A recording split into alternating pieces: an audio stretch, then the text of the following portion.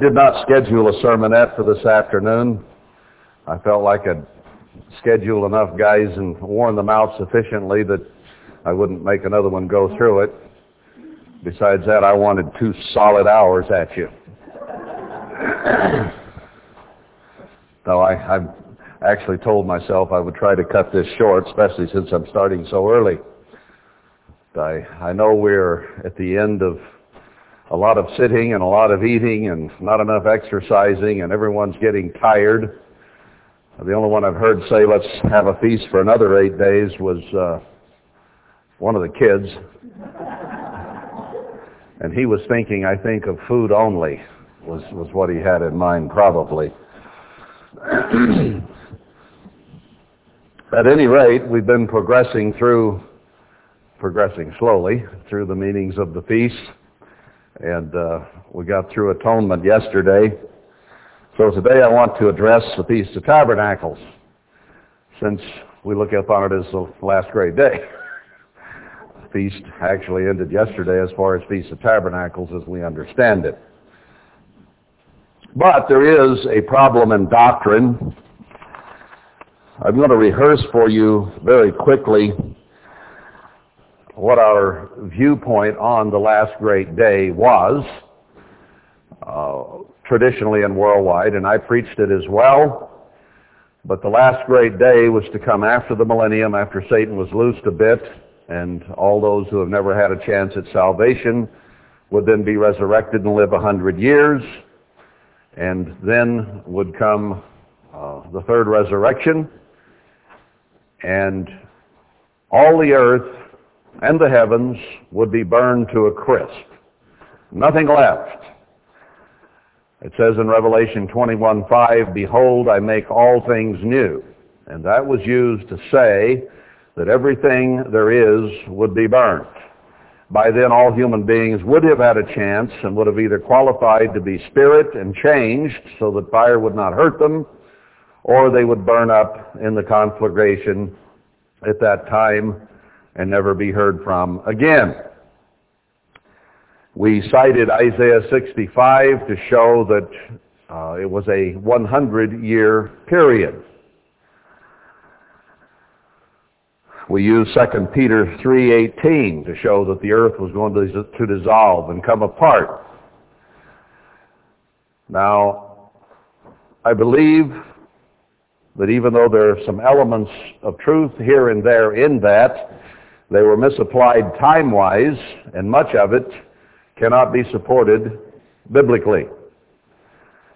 So I don't care what we might dream up or what interpretation we might put on things. We need to examine the Scriptures carefully and try to examine all Scriptures on any given subject to see what God might add here a little and there a little to get a full picture of what He's talking about. It is so frequent among Protestants, and I'm finding even in the Church of God, that we will use 1 or 2 passages about a subject and build our projection or our doctrine or belief on 1 or 2. So we're not complying with God's instruction that all Scripture is given for instruction and reproof, for doctrine and instruction in righteousness. So we're short-sheeting ourselves, if you will, a bit by not getting the whole story. Now, I did a sermon on this in the How Exclusive is the Church series, way back in probably just before 2000, somewhere in there, 98, 99. And went through the whole subject among others and found that some of the things we had believed weren't really so. Some of you have heard that, and I've made some reference to it since. But I think since we're going through the meaning of the days as we're progressing here, it behooves us to consider this again. Let's start in 2 Peter 3:18. 2 Peter 3:18. Now, in verse 10, it says, the day of the Lord will come as a thief in the night, into which the heavens shall pass away with a great noise, and the elements shall melt with fervent heat. The earth also and the works that are therein shall be burned up. Close book. Preach earth all being burned up after the last great day. Wait a minute. What did we see at the beginning of verse 10? But the day of the Lord. If you look at all the scriptures on the day of the Lord, Matthew 24 says after the tribulation of those days is when the skies will be darkened and so on, and the day of the Lord immediately follows the tribulation. That's not 1,100 years later, is it? This isn't talking about 1,100 years after Christ returns. It cannot be, because it's speaking of the day of the Lord. Joel 2 talks about the day of the Lord, and it's talking about human beings still being here on the earth and repenting and turning to God, and that he will be pouring his Spirit out upon our young men and maidens and various ones. So the context of Joel 2 is completely of the end times, and it's speaking of the day of the Lord as it so says. So Joel 2 establishes the day of the Lord in the end times, tribulation time, and just after. Look up day of the Lord. I didn't jot that down and plan to go there, but there are quite a few scriptures on the day of the Lord. Joel 2 just happened to come to mind to make this point, that the timing is established in other scriptures about the day of the Lord. So, but the day of the Lord will come as a thief in the night, in the which the heavens shall pass away with a great noise, and the elements shall melt with fervent heat. The earth also and the works that are therein shall be burned up. So whatever this is describing, and it sounds like pretty climactic, dramatic events, is at the day of the Lord, not later as we ascribed it to. Let's pick up the context here a little bit in 2 Peter 3. The second epistle, beloved, I now write to you, verse 1, in both which I stir up your pure minds by way of remembrance, that you may be mindful of the words which were spoken before by the holy prophets. Now there's a key again. He is here to remind them of things spoken by the holy prophets. Who would that be? Isaiah, Jeremiah, Ezekiel, Daniel, the minor prophets. And in fact, we just read a quote from Joel, or partial quote from Joel. Where did Peter get what he wrote here? That's important for us to understand. So we'll go back to the source here in a minute. We'll see what Peter was quoting and what it actually says. Not just what we might take from one verse, and not even the whole verse at that, leaving out the day of the Lord, just overlooking it. That's all. Just overlooking it. And concocting a doctrine. So the things that Peter is about to talk about, he said, are words spoken of by the holy prophets, and of the commandment of us, the apostles of the eternal and Savior. Knowing this first, that there shall come in the last days scoffers walking after their own lusts. So the setting here is last days as well, the end times. And saying, where is the promise of his coming? For since the fathers fell asleep, all things continue as they were from the beginning of the creation.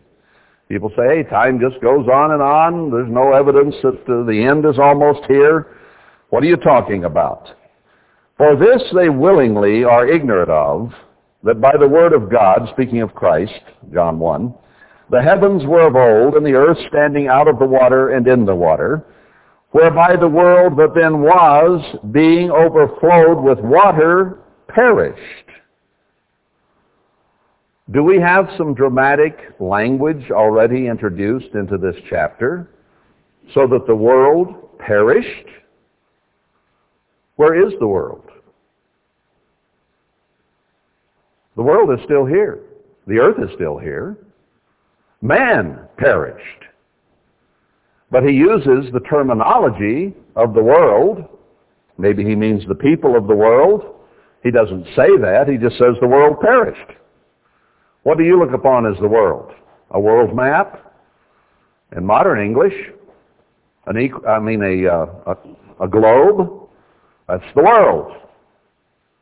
Well, if the world perished, I don't know where we're standing. Anyway, but the heavens and the earth, which are now, by the same word, are kept in store, reserved unto fire against the day of judgment and perdition of ungodly men. Okay, the judgment of the flood was not against the earth itself, was it? It was against men who were sinning.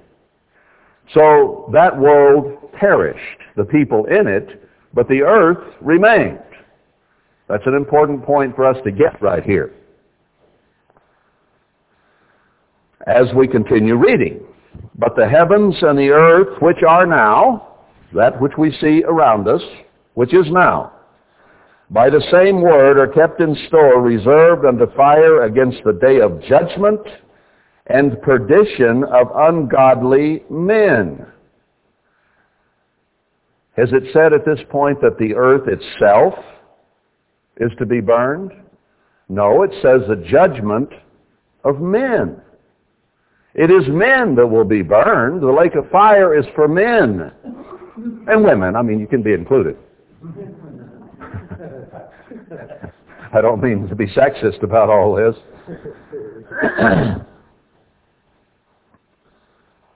Perdition of men, not soil, okay?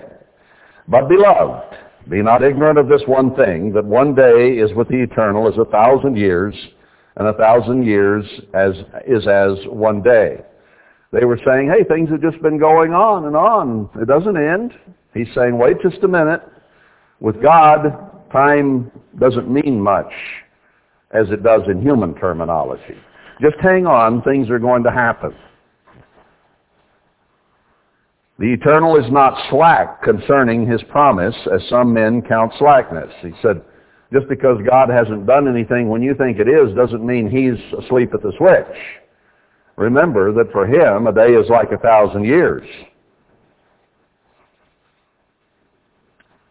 But is long-suffering to us, not willing that any should perish. So the judgment, the problem, is people, and he's giving us space to repent, and he's not willing that any of us should perish. He doesn't want to lose us, but that all should come to repentance.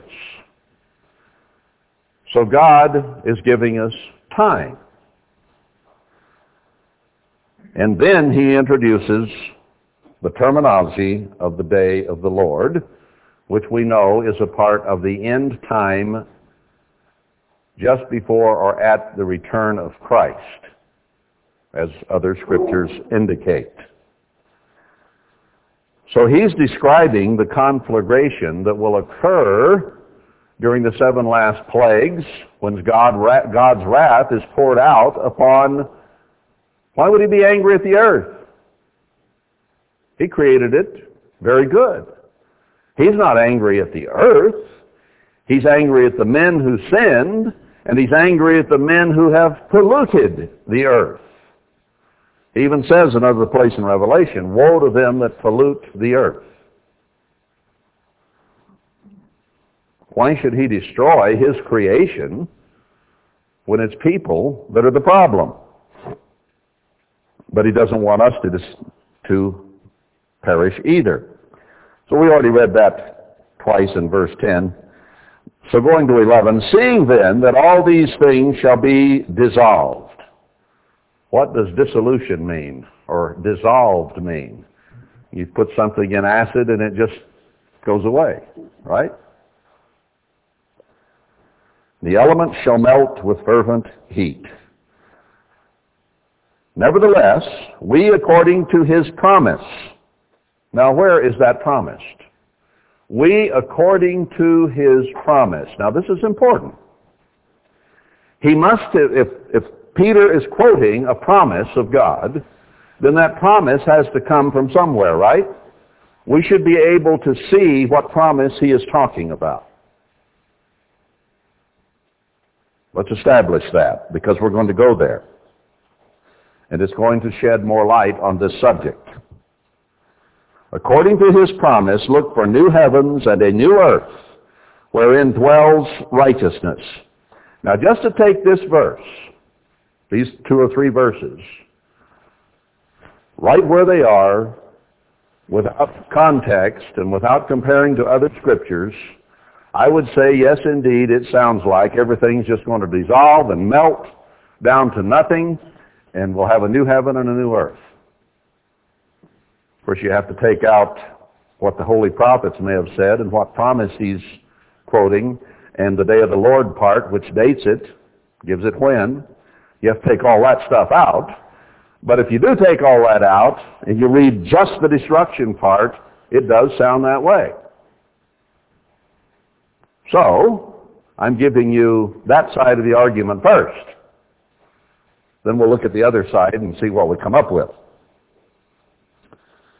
So we do, according to his promise, look for new heavens and a new earth wherein dwells righteousness. We certainly do.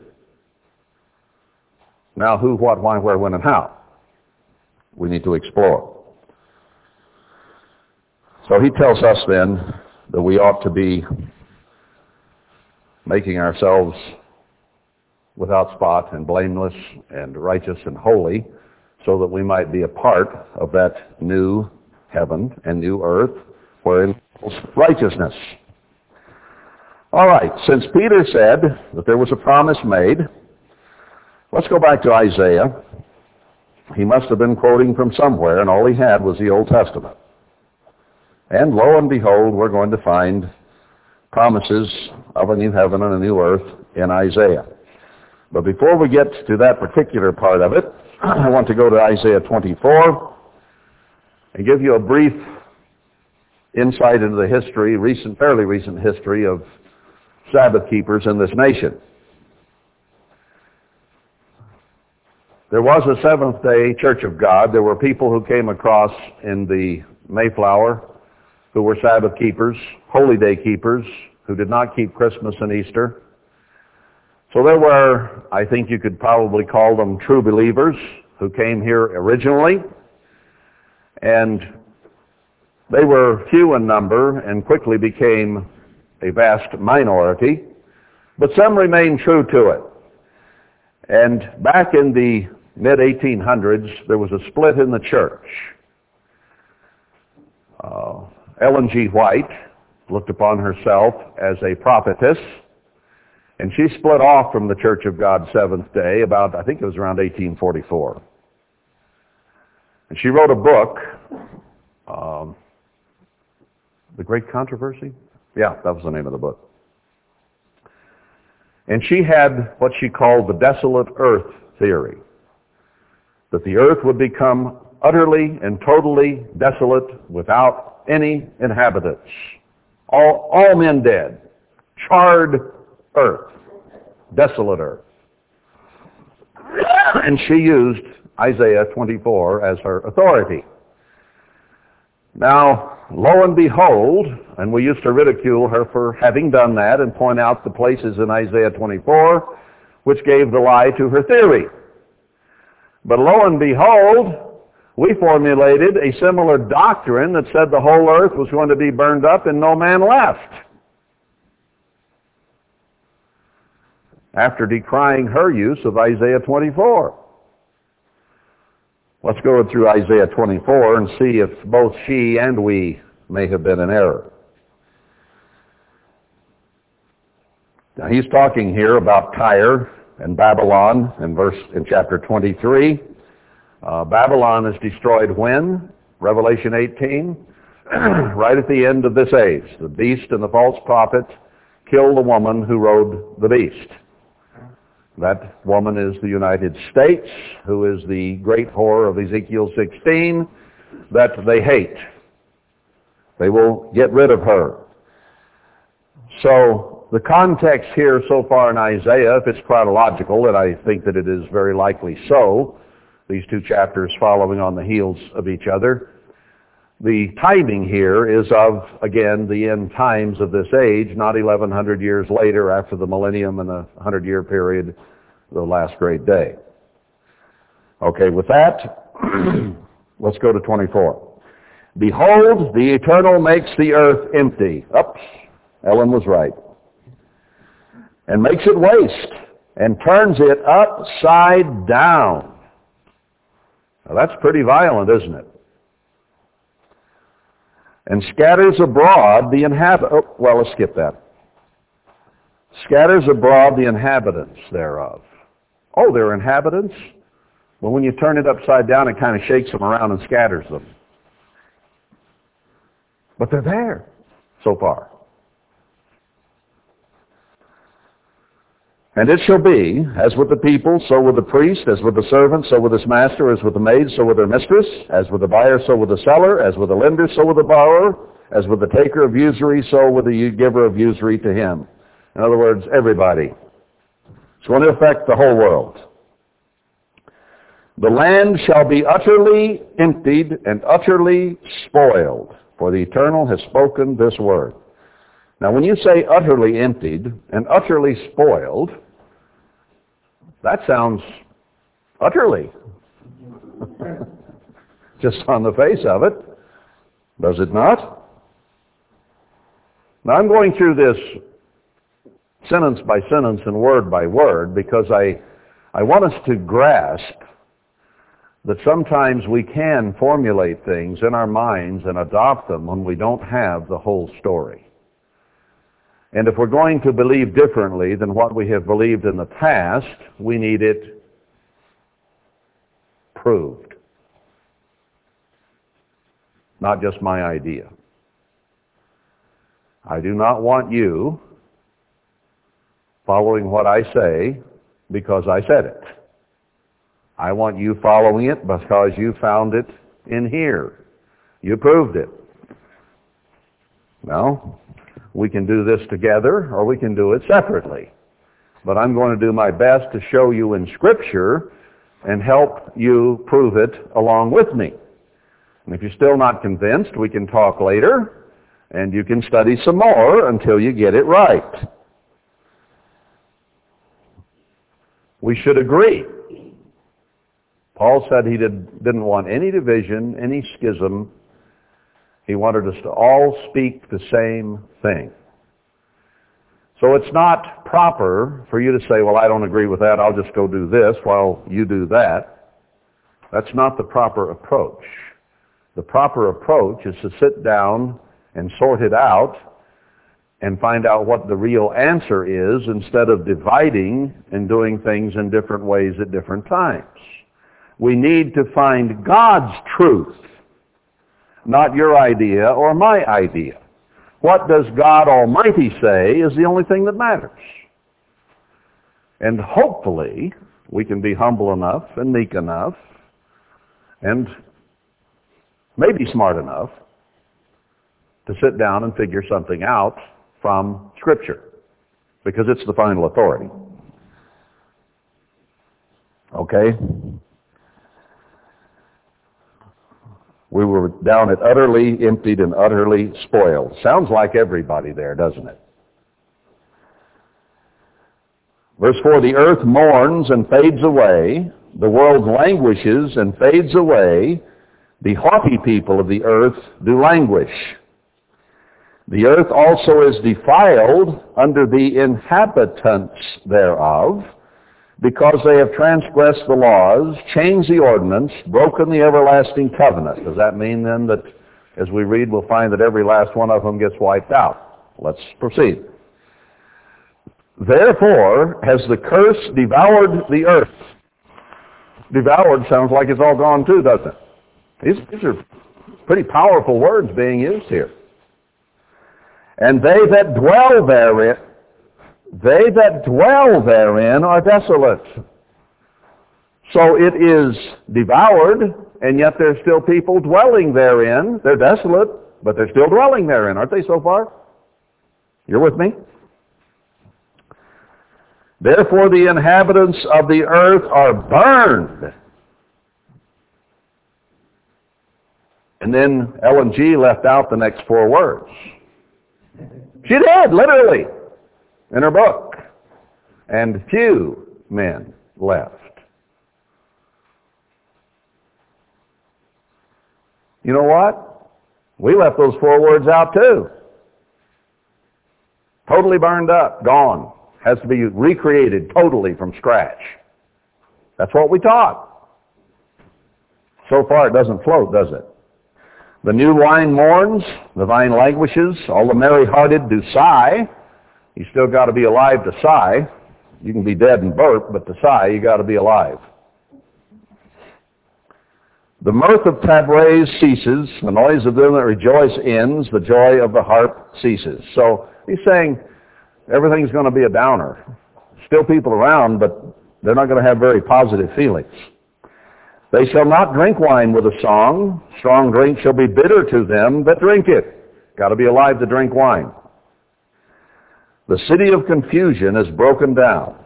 Every house is shut up that no man may come in. There's quite a bit already in here about people still being alive, isn't there? After all this incredible destruction. Verse 13, when thus it shall be in the midst of the land, among the, of all things, people, there shall be as the shaking of an olive tree and as the gleaning grapes when the vintage is done. They shall lift up their voice. That requires some life. They shall sing for the majesty of the Lord. That takes life and talent both. They shall cry aloud from the sea. Still ships out there, I guess. Wherefore glorify ye the eternal in the fires, even the name of the eternal God of Israel in the islands of the sea, or the coastlines. Verse 16, from the uttermost part of the earth have we heard songs, even glory to the righteous. But I said, my leanness, woe is me. I'm so skinny, I don't get enough to eat. It's going to be a bad time. The treacherous dealers have dealt treacherously. Yes, the treacherous dealers have dealt very treacherously. Say Wall Street or something like that. Fear and the pit and the snare are upon you, O inhabitant of the earth.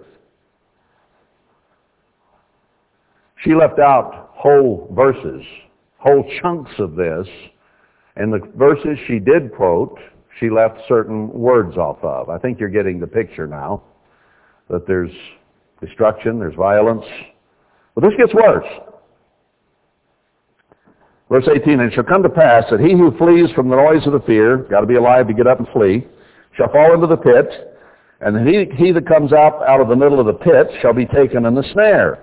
There's going to be danger everywhere, but people still running around trying to get out of trouble. For the windows from on high are open, and the foundations of the earth do shake. The whole foundation shakes.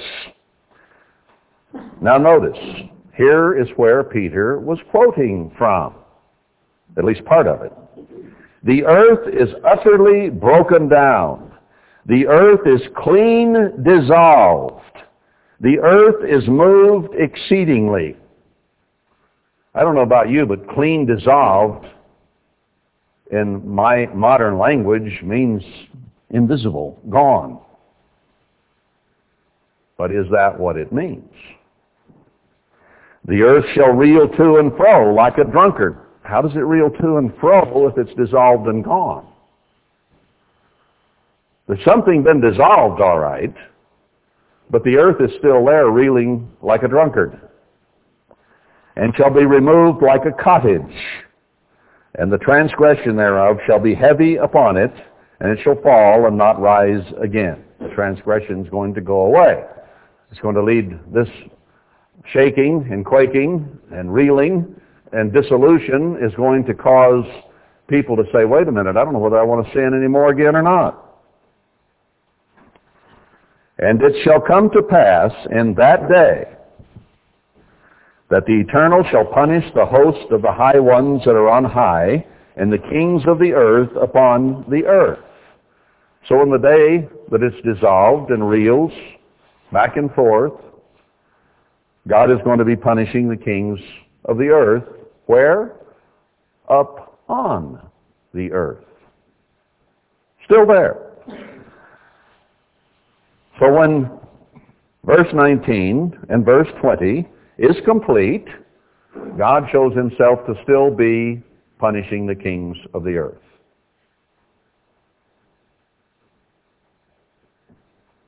And they shall be gathered together as prisoners are gathered in the pit, and shall be shut up in the prison, and after many days shall they be visited.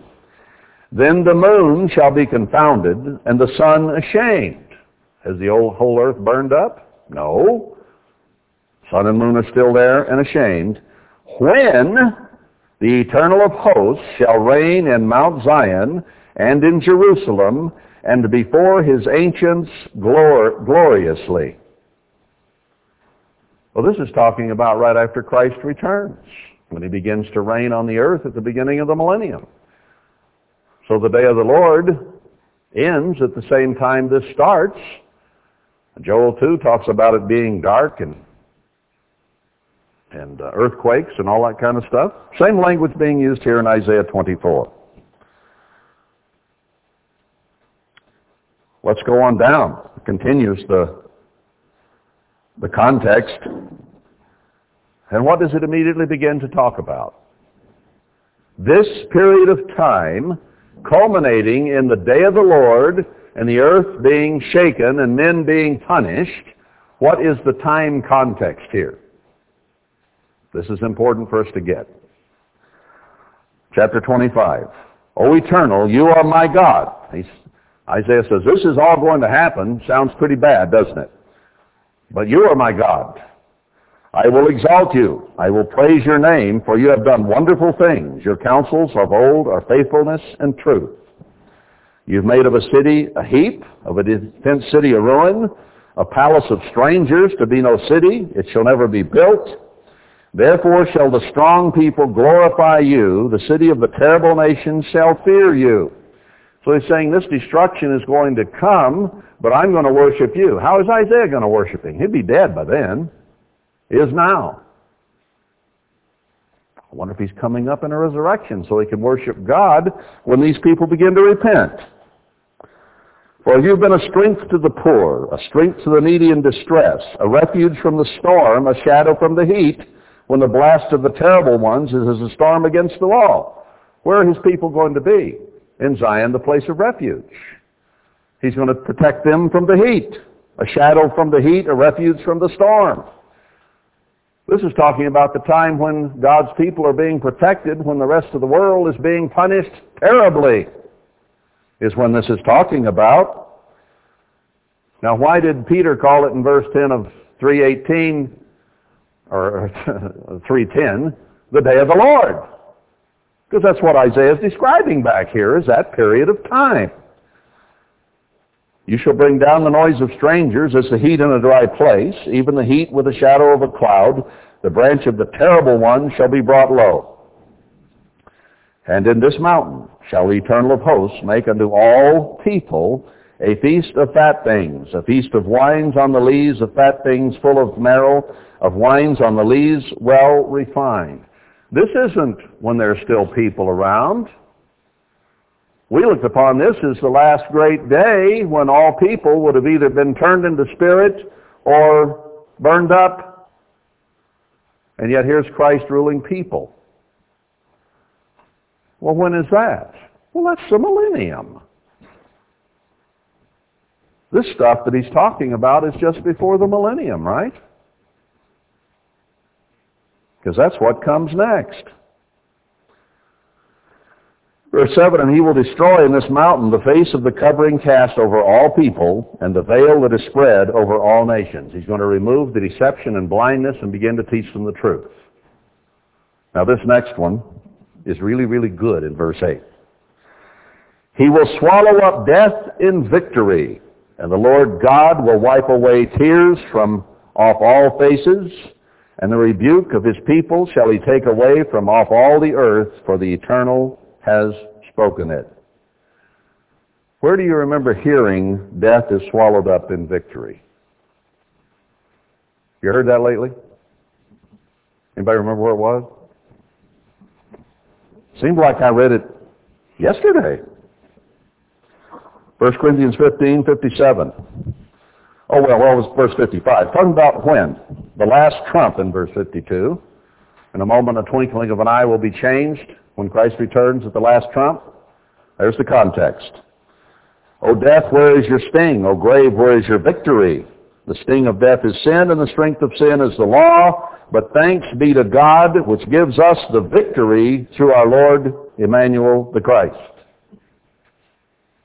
That gives you the timing.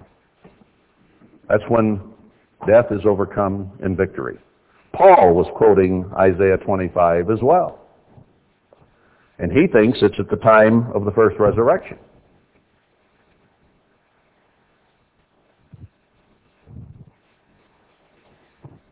I thought it was ironic this morning when somebody turned to Psalm 18. I'm going to go back there for a minute. David says, I will love you, O Lord, my strength. The Lord is my rock and my fortress, my deliverer, my God, my strength.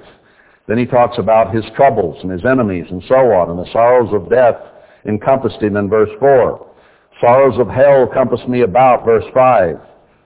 In my distress I called upon the Eternal and cried to my God. He heard my voice out of his temple. Now, this is David's experience in the context. This is him looking to God, and it seemed like his troubles were so big. His sons were trying to kill him. People were against him for his sins.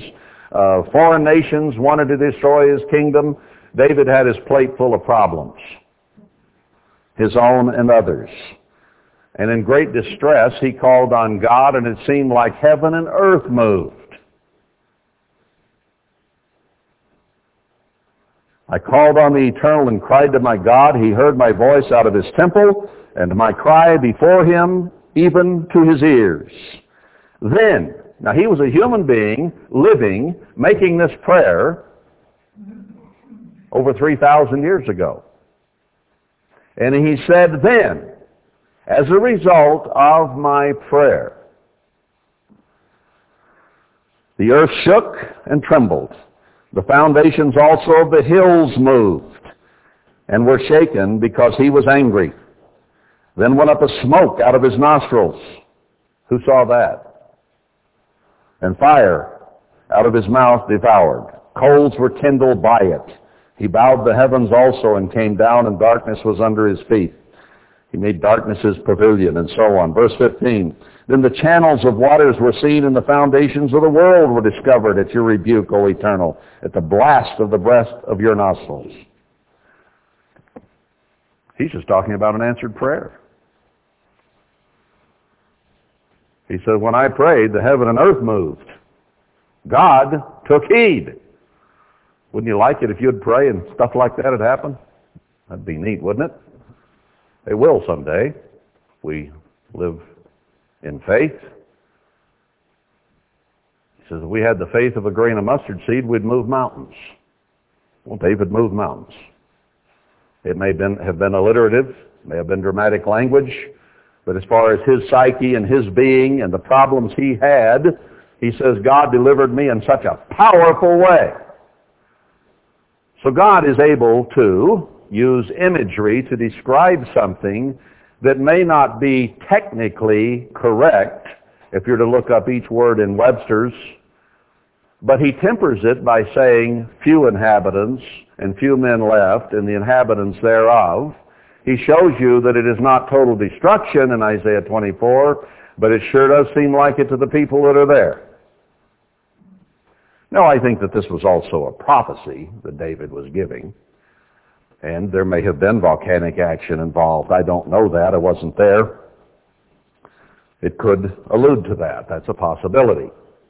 But what I want to show you is the type of imagery that God sometimes uses that is not always strictly literal.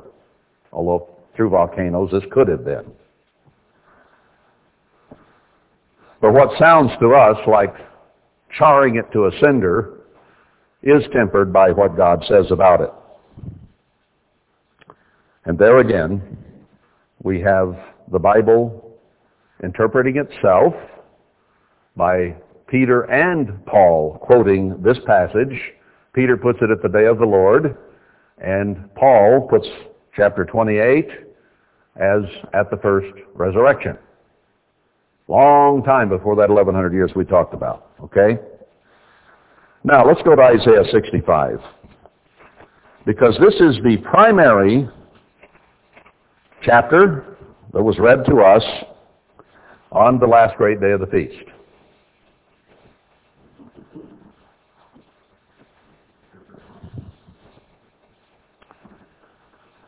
Was it used correctly? Now, he is talking here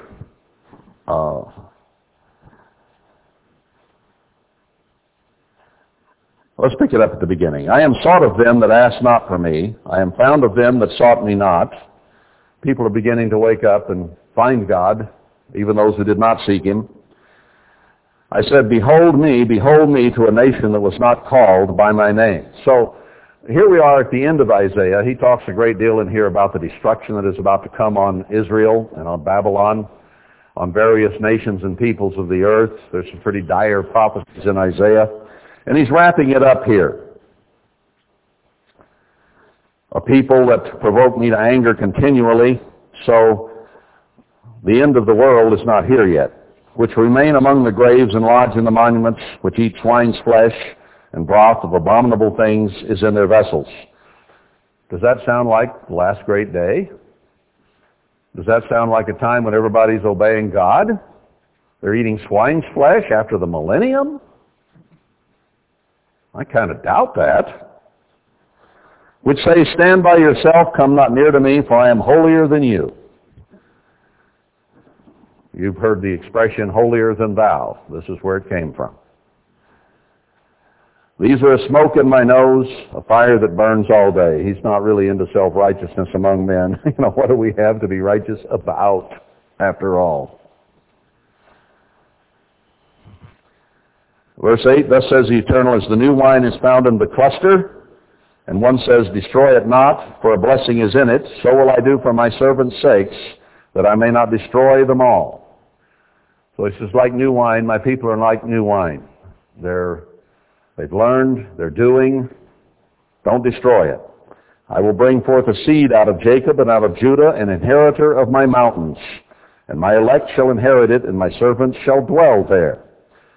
So far in this chapter, we're talking about a time when God restores blessings and his people will dwell there. We always said Isaiah 65 was when the new heavens and new earth came and there weren't any people left. Verse 13, therefore thus says the eternal God, behold, my servants shall eat, but you shall be hungry. Behold, my servants shall drink, but you shall be thirsty. Behold, my servant shall rejoice, but you shall be ashamed. Behold, my servant shall sing for joy of heart, but you shall cry for sorrow of heart, and shall howl for vexation of spirit. No more tears, no more pain for us. But he's talking about people here in the context who are still going to be vexed by all kinds of problems. And you shall leave your name for a curse to my chosen. For the eternal God shall slay you and call his servants by another name. When are we going to get our new name? Read Revelation 2 and 3.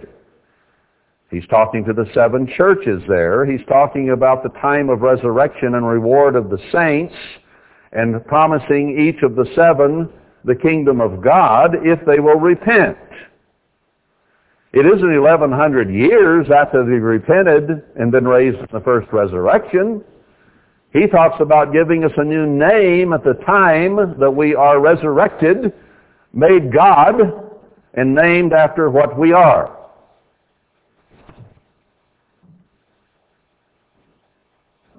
That's when he's going to call his servants by a new name.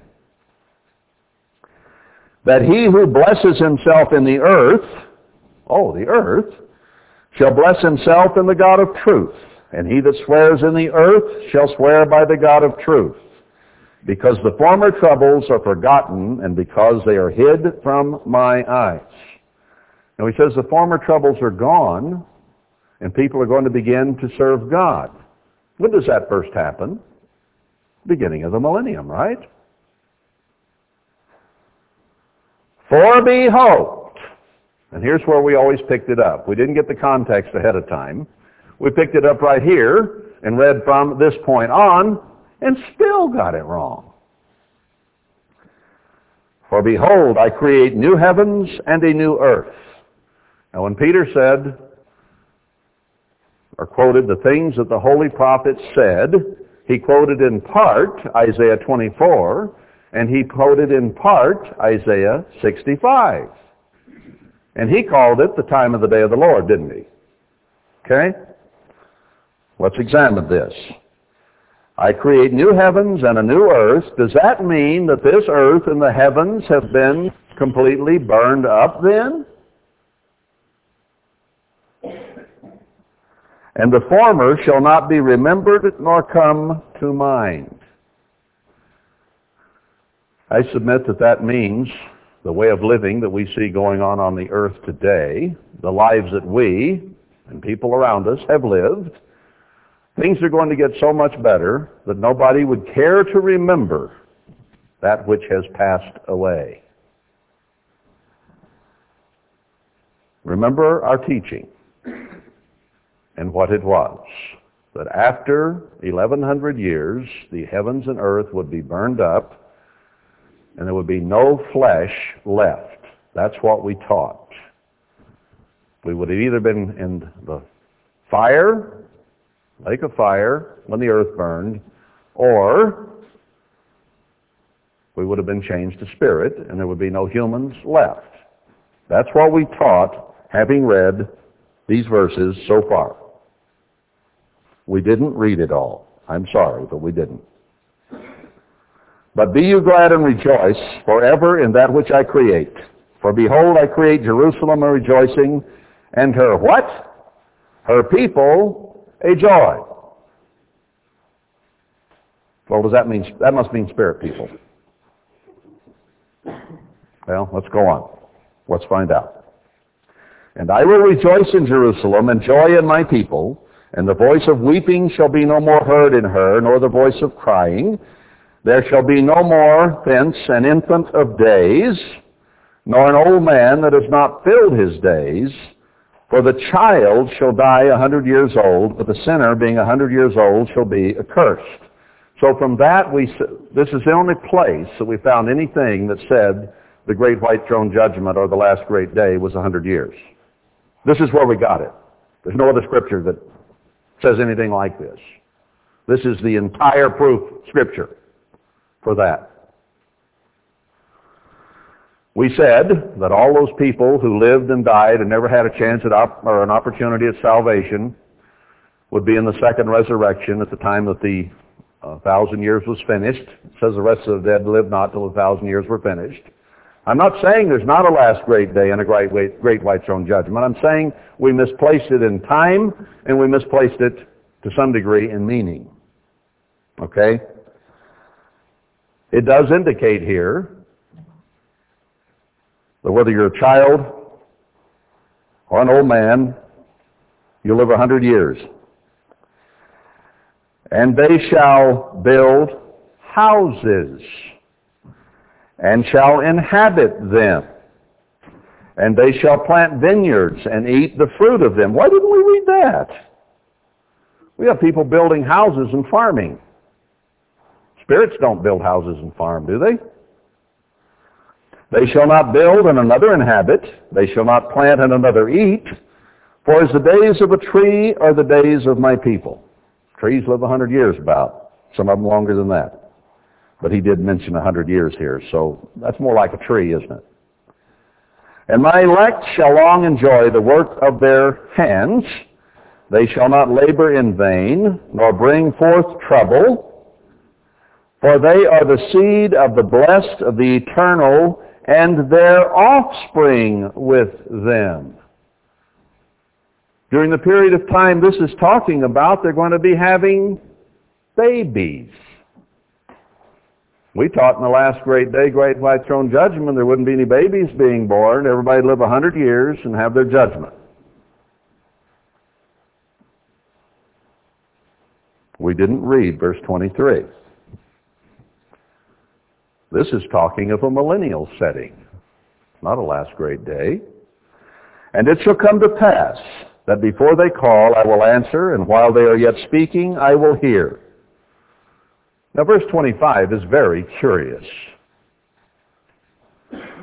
We have traditionally read Isaiah 11 at the Feast of Tabernacles and applied it to when? The millennium. What's this? The wolf and the lamb shall feed together, and the lion shall eat straw like the bullock, and dust shall be the serpent's meat. They shall not hurt nor destroy in all my holy mountain, says the Eternal. I just wonder if Isaiah 11 and Isaiah 65:25 are talking about the same time. Curious, isn't it?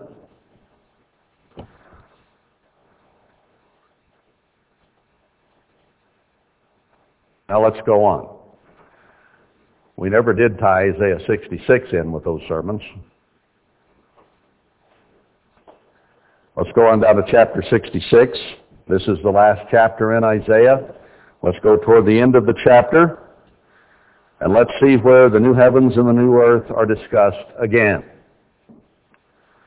For, as the new heavens and the new earth, which I will make, shall remain before me. So he's saying, I'm going to make the new heavens and the new earth, and they're going to remain before me. Well, we got to quit reading right there. It's going to endanger our old teaching. Do we have any sacred cows we don't want slain today? As the new heavens and new earth, which I will make, shall remain before me, says the Eternal, so shall your seed and your name remain. And it shall come to pass that from one new moon to another, and from one Sabbath to another, shall all spirits come to worship before me, says the Eternal. Did I misread that? Let's look at it again. All flesh come to worship before me, says the Eternal. So in the new heavens and new earth, which he has made and created before him, all flesh will come to worship him. Everything that has been done has by that time been done that we ever preached about, and yet there is still flesh coming to worship before his throne. That is diametrically opposed to our former doctrine. And they shall go forth and look upon the carcasses of men that have transgressed against me. For their worm shall not die, neither shall their fire be quenched, and they shall be an abhorring to all flesh.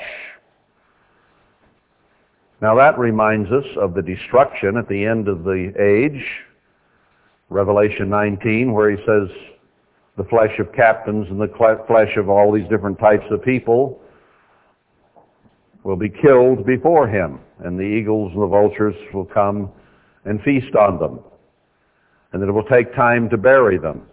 This is a time of end-time destruction.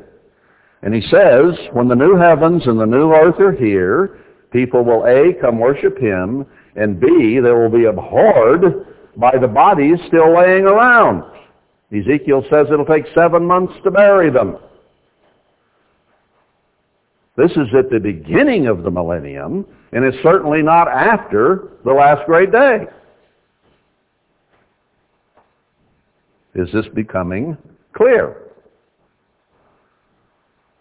Now consider Matthew 5.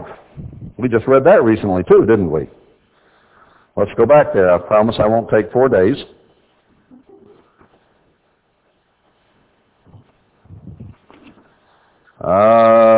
Verse 17. Matthew 5:17. Think not that I am come to destroy the law or the prophets. Don't you think for one moment I am coming to destroy the law and the prophets. Peter saw fit to quote the prophets, didn't he?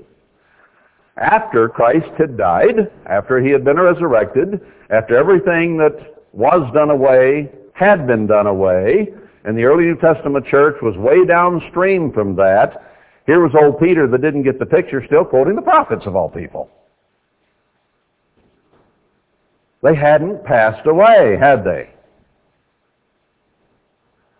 For truly I say to you, till heaven and earth pass, one jot or one tittle shall in no wise pass from the law till all be filled to the full.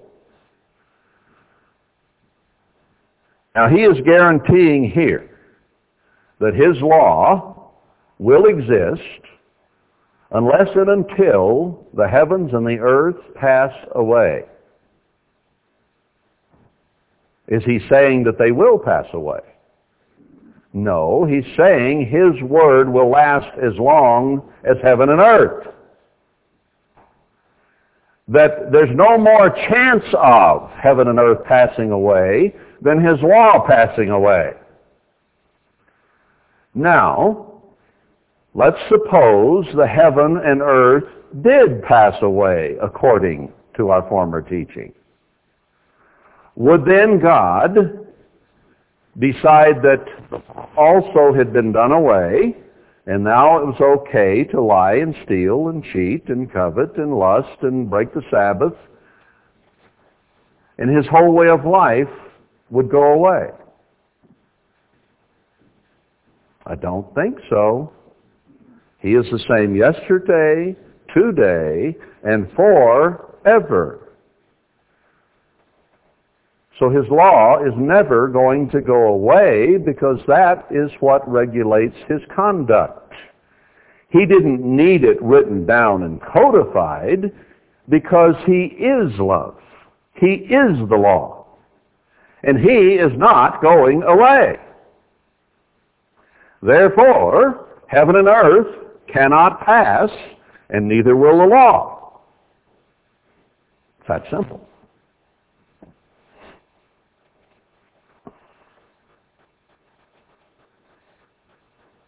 All right, now with that background, those are all the scriptures we had for a 100-year period during the last great day and the earth being destroyed afterward. Okay? That's all we had. That's all we used. Now, we've read all of those, and we found that there are problems there. The problems being there's still people around. It didn't fit our old doctrine. Didn't work. All right, there's one other place the new heavens and earth are mentioned. We need to go there because we've already established in Isaiah 24 and 25 that it's the time of the end and the time of victory over death, the first resurrection. We've accomplished that it is at the day of the Lord that Peter talks about these things happening, not 1,100 years later. So anything we read in Revelation 21 about the new heavens and the new earth has to be when? Anybody know? Huh? Premillennial? At least by the beginning of the millennium, but not after. Because the day of the Lord is immediately premillennial. And the first resurrection is the last trump, premillennial. And there's still human beings here after the earth is destroyed and burned up and all these dramatic things have been done. Still people. So our doctrine just simply didn't fit, did it? All right.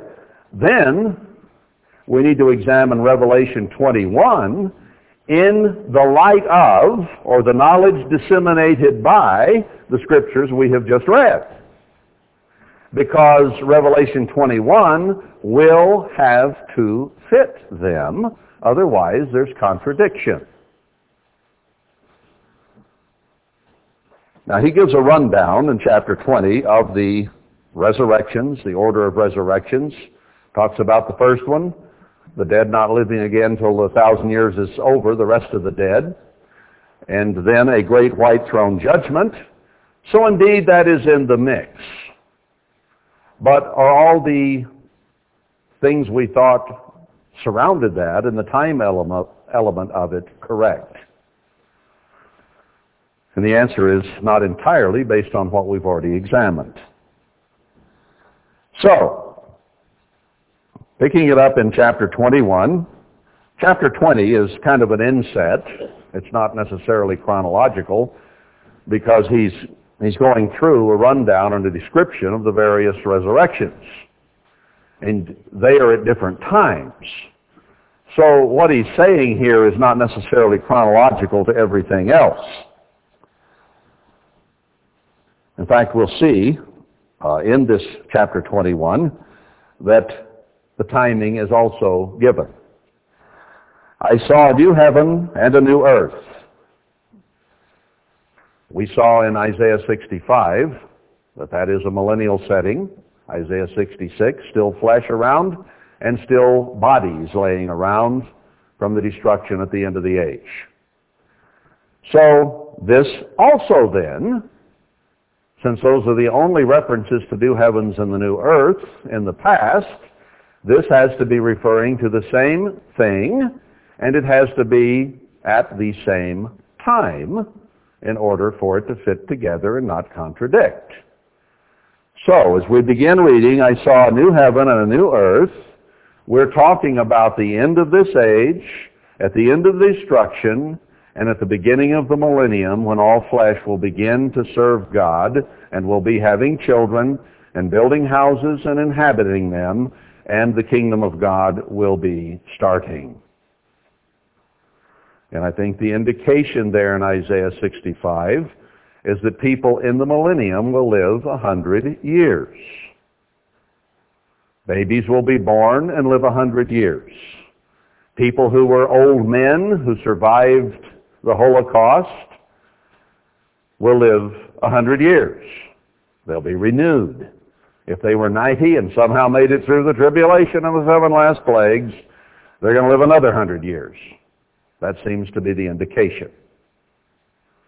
So it's not talking about the time element of the last great day, because the context simply doesn't fit the last great day.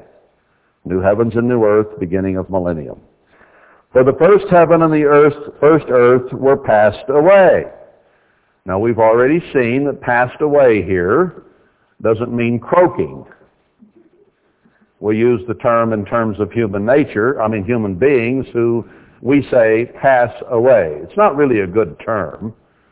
They don't go away to heaven or hell. They die. We don't like to use the term somebody died.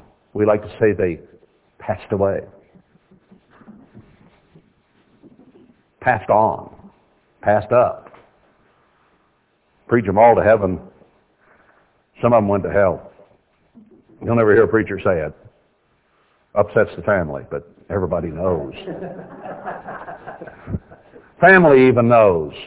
Just don't want it said. Well, they don't go to heaven or hell when they die. They die. They don't pass on. And the earth doesn't pass on. It didn't get burned completely. Here again, John is quoting Isaiah 24, and he may be quoting 2 Peter 3. Both of which are centered in the day of the Lord and the first resurrection, when victory over death is achieved. So whatever is on the earth that passes is in context of the earth being pretty well messed up, but still here. And the law is still here. And there was no more sea. What does that mean? There was no more sea. Does it mean the water just disappeared? What does no more sea mean? Somebody's reading their Bible. Let's go to Ezekiel 47. Here it talks about the temple. Verse 8. This is where he walked out in the water, remember, up to his ankles, up to his knees, up to his thighs, and then he had to swim for it. Verse 8, he said to me, these waters issue out toward the east country and go down into the desert and go into the sea, which being brought forth into the sea, the waters shall be healed. What does healing the waters mean? Go to verse 11. But the miry places thereof and the marshes thereof shall not be healed, they shall be given to salt. Salt water needs healed Did you ever get a big mouthful, nose full of seawater? Something needed healed. I've had it go right up my nose. Not a very comfortable feeling. Seawater is inhospitable. You can be floating out 400 miles from shore, a lot of water, nothing to drink.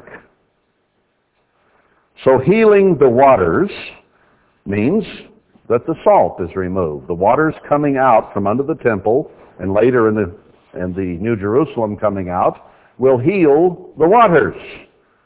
It'll remove the salt, and it says here, except for a few marshes. There will be places on the earth that people simply will rebel against God during the millennium, and even before. It won't be totally healed. There'll be a rebellion. I think Ezekiel 47 is talking about the river coming from the physical temple probably just before Christ returns as an example to the world. That's an entirely different subject. We won't go there. But I wanted to point out that there was no more sea, because in the new heavens and the new earth, fresh water is going to come from the throne of God and heal the waters so that they're fresh and usable, palatable. Okay, there was no more sea. And I, John, saw the holy city, New Jerusalem, coming down from God out of heaven. Here's new heavens and new earth, the holy city coming down at the beginning of the millennium, based on the timing we've been reading so far today. Prepared as a bride adorned for her husband. Didn't we see yesterday, and back it up with Scripture, that he is coming from a long journey to his Father's throne to pick his bride up, first resurrection, be changed into immortality and incorruptibility, go back with him to the sea of glass, stand there, be married, have a year honeymoon, and come back with him, because 1 Thessalonians 4:17 said, once we're resurrected, we will ever be with him, never to be away from his side ever again. So, when do we come out of heaven prepared as a bride adorned for her husband? We read that in chapter 19 yesterday, right across the page. He comes back then with his vesture dipped in blood, verse 13, and his name is called the Word of God. That's Christ. And the armies which were in heaven followed him upon white horses, clothed in fine linen, white and clean. And then is when he smites the earth and rules them with a rod of iron. When are we going to rule on the earth with a rod of iron? In the millennium. Starting at the beginning, not the end of it. We shall reign on the earth 1,000 years, Revelation 5:10. So when we come down as a bride adorned with fine linen, white and clean, with our Lord and Master, husband and King of kings and Lord of hosts, it's at the beginning of the millennium. So the new heavens and the new earth, the New Jerusalem, the holy city, come at the beginning of the millennium.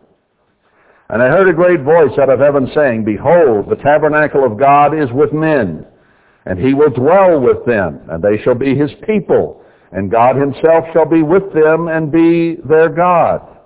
He's going to live with us during the millennium. We will reign with him 1,000 years. That's when he will dwell with us and be our God. And he shall wipe away all tears from their eyes, and there shall be no more death, neither sorrow nor crying, neither shall there be any more pain, for the former things are passed away. What are the former things? The stuff we're suffering right now.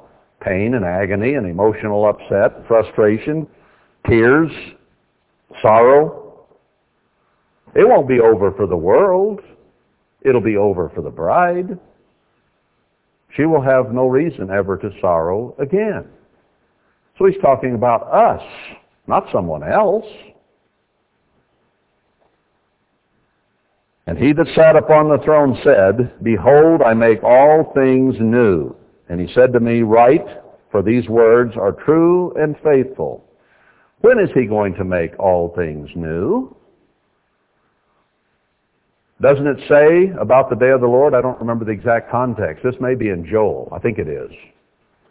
Where he says the heavens wax old like a garment. Is that in Hebrews? Maybe it's quoted in Hebrews. It's there. And it's ugly and worn out and polluted and wretched.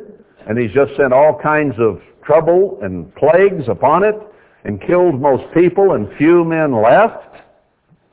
Then's when he's going to make all things new. He's going to restore and renew. The oceans aren't going to have plastic floating in them. The fish aren't going to be full of mercury and lead.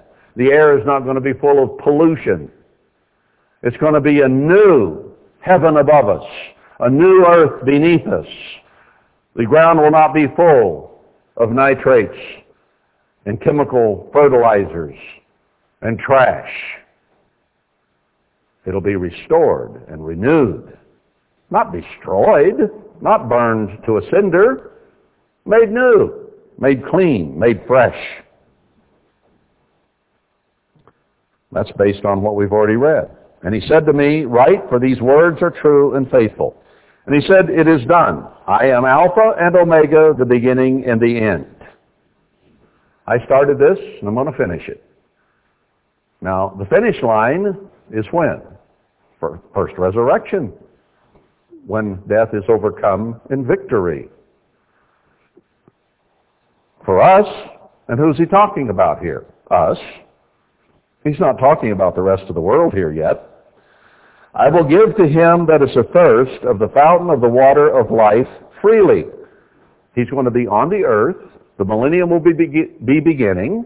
And now he will give freely to anyone who wishes, so that they might also enjoy the beauty of this new earth that we are here ruling for 1,000 years. He that overcomes shall inherit all things.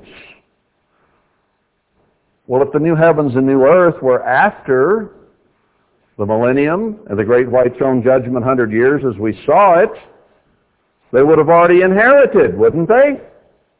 But here he's talking about people overcoming and growing so that they might inherit. We will have already inherited when he returns. So this is talking about human beings overcoming so that they too might inherit. That's millennial. And that's the new heaven and new earth.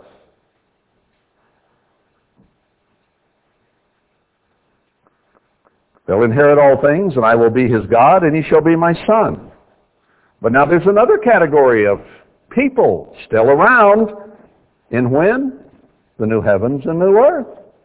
What category of people is that? According to our former belief, all the evil ones would be burned up by now in the new heavens and new earth. Let's read on. But the fearful and unbelieving and the abominable and murderers and whoremongers and sorcerers and idolaters and all liars shall have their part in the lake which burns with fire and brimstone, which is the second death. So there are still people around whose judgment is not yet complete. And when it is, if they have not accepted and grown and overcome, as he said in verse 7, then they will be burned up in the lake of fire. And there came to me one of the 7 angels which didn't still have, but had the 7 vials full of the 7 last plagues. Now when were the 7 last plagues poured out? While the bride was with the husband on the sea of glass with their year of honeymoon. So he had just poured this out over the earth. That ended, and the new heavens and new earth came down, and the same angel that had been holding that approached John in this vision and said what? He talked with me saying, come here, I will show you the bride, the Lamb's wife.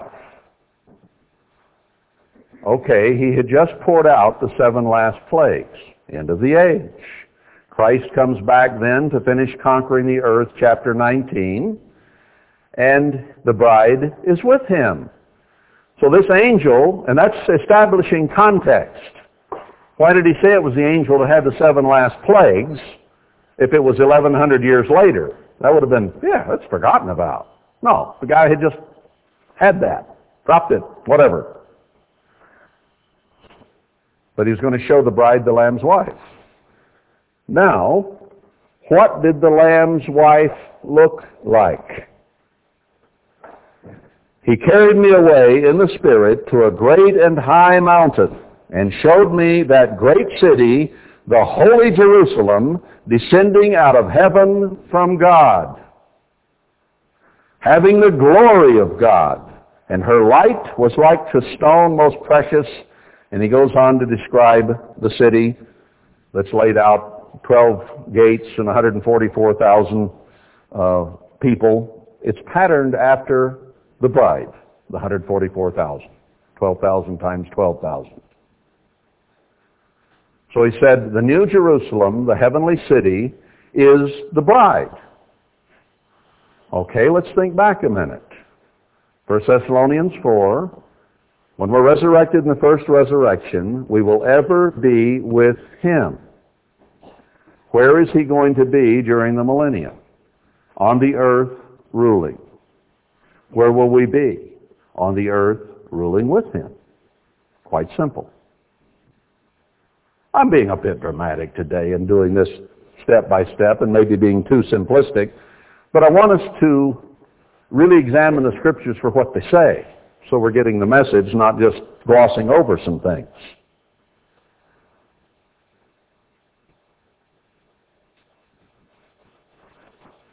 Did it ever occur to us, Christ is going to come back and reign on the earth and we'll reign with him? What are we going to do? Get some of these discarded shipping crates from China and set them up and get a little government going? Did we ever address where that was going to be or how we were going to do it? Were we just going to go to Jerusalem where it had been defiled and set up shop? Move into some Jew's jewelry store? We never addressed it. You think Christ is going to come and reign the earth or reign on the earth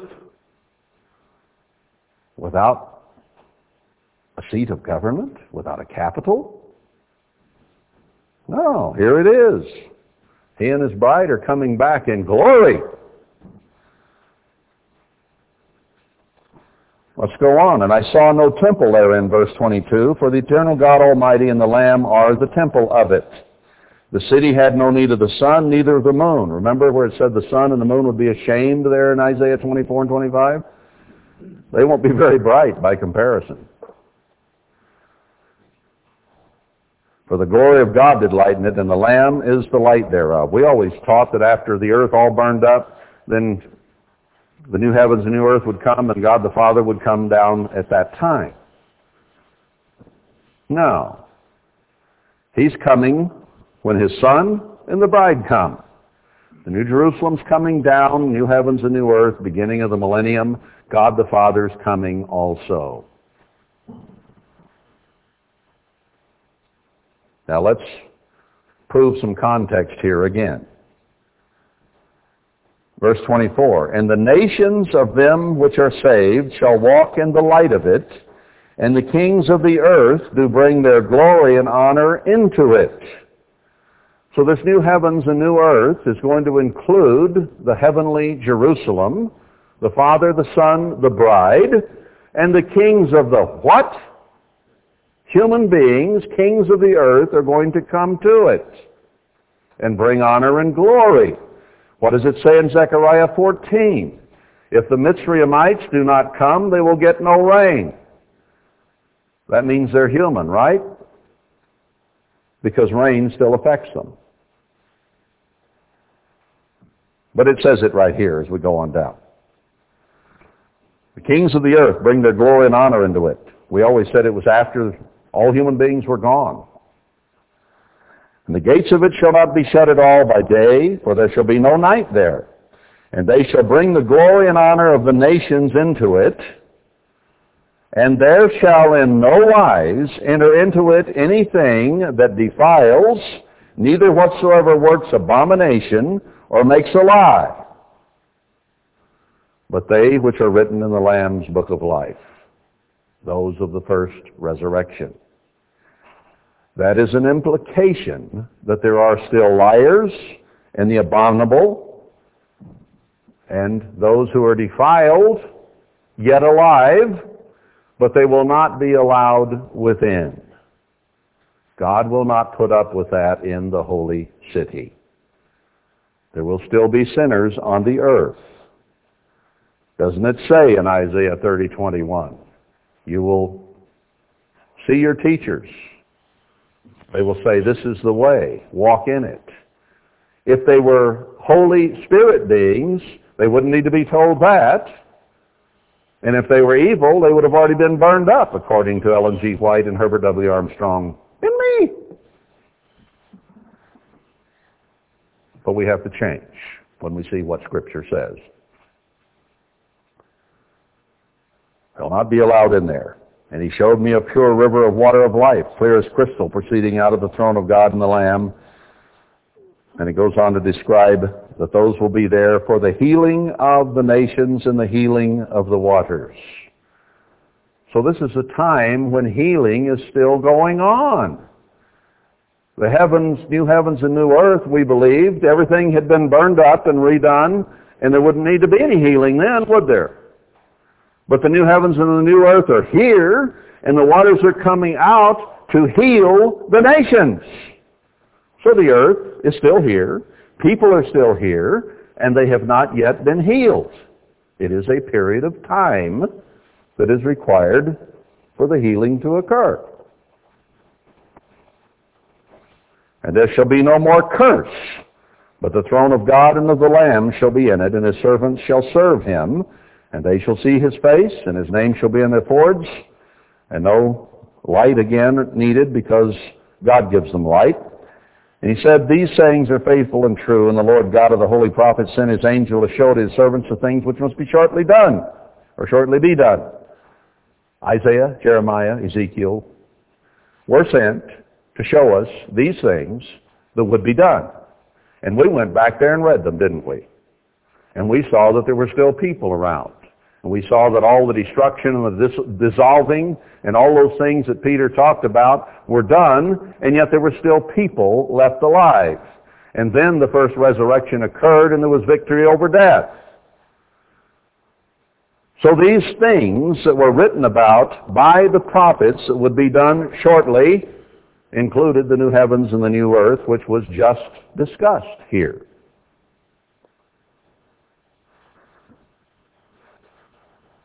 Then he said to seal up the sayings of the prophecy of this book, for the time is at hand.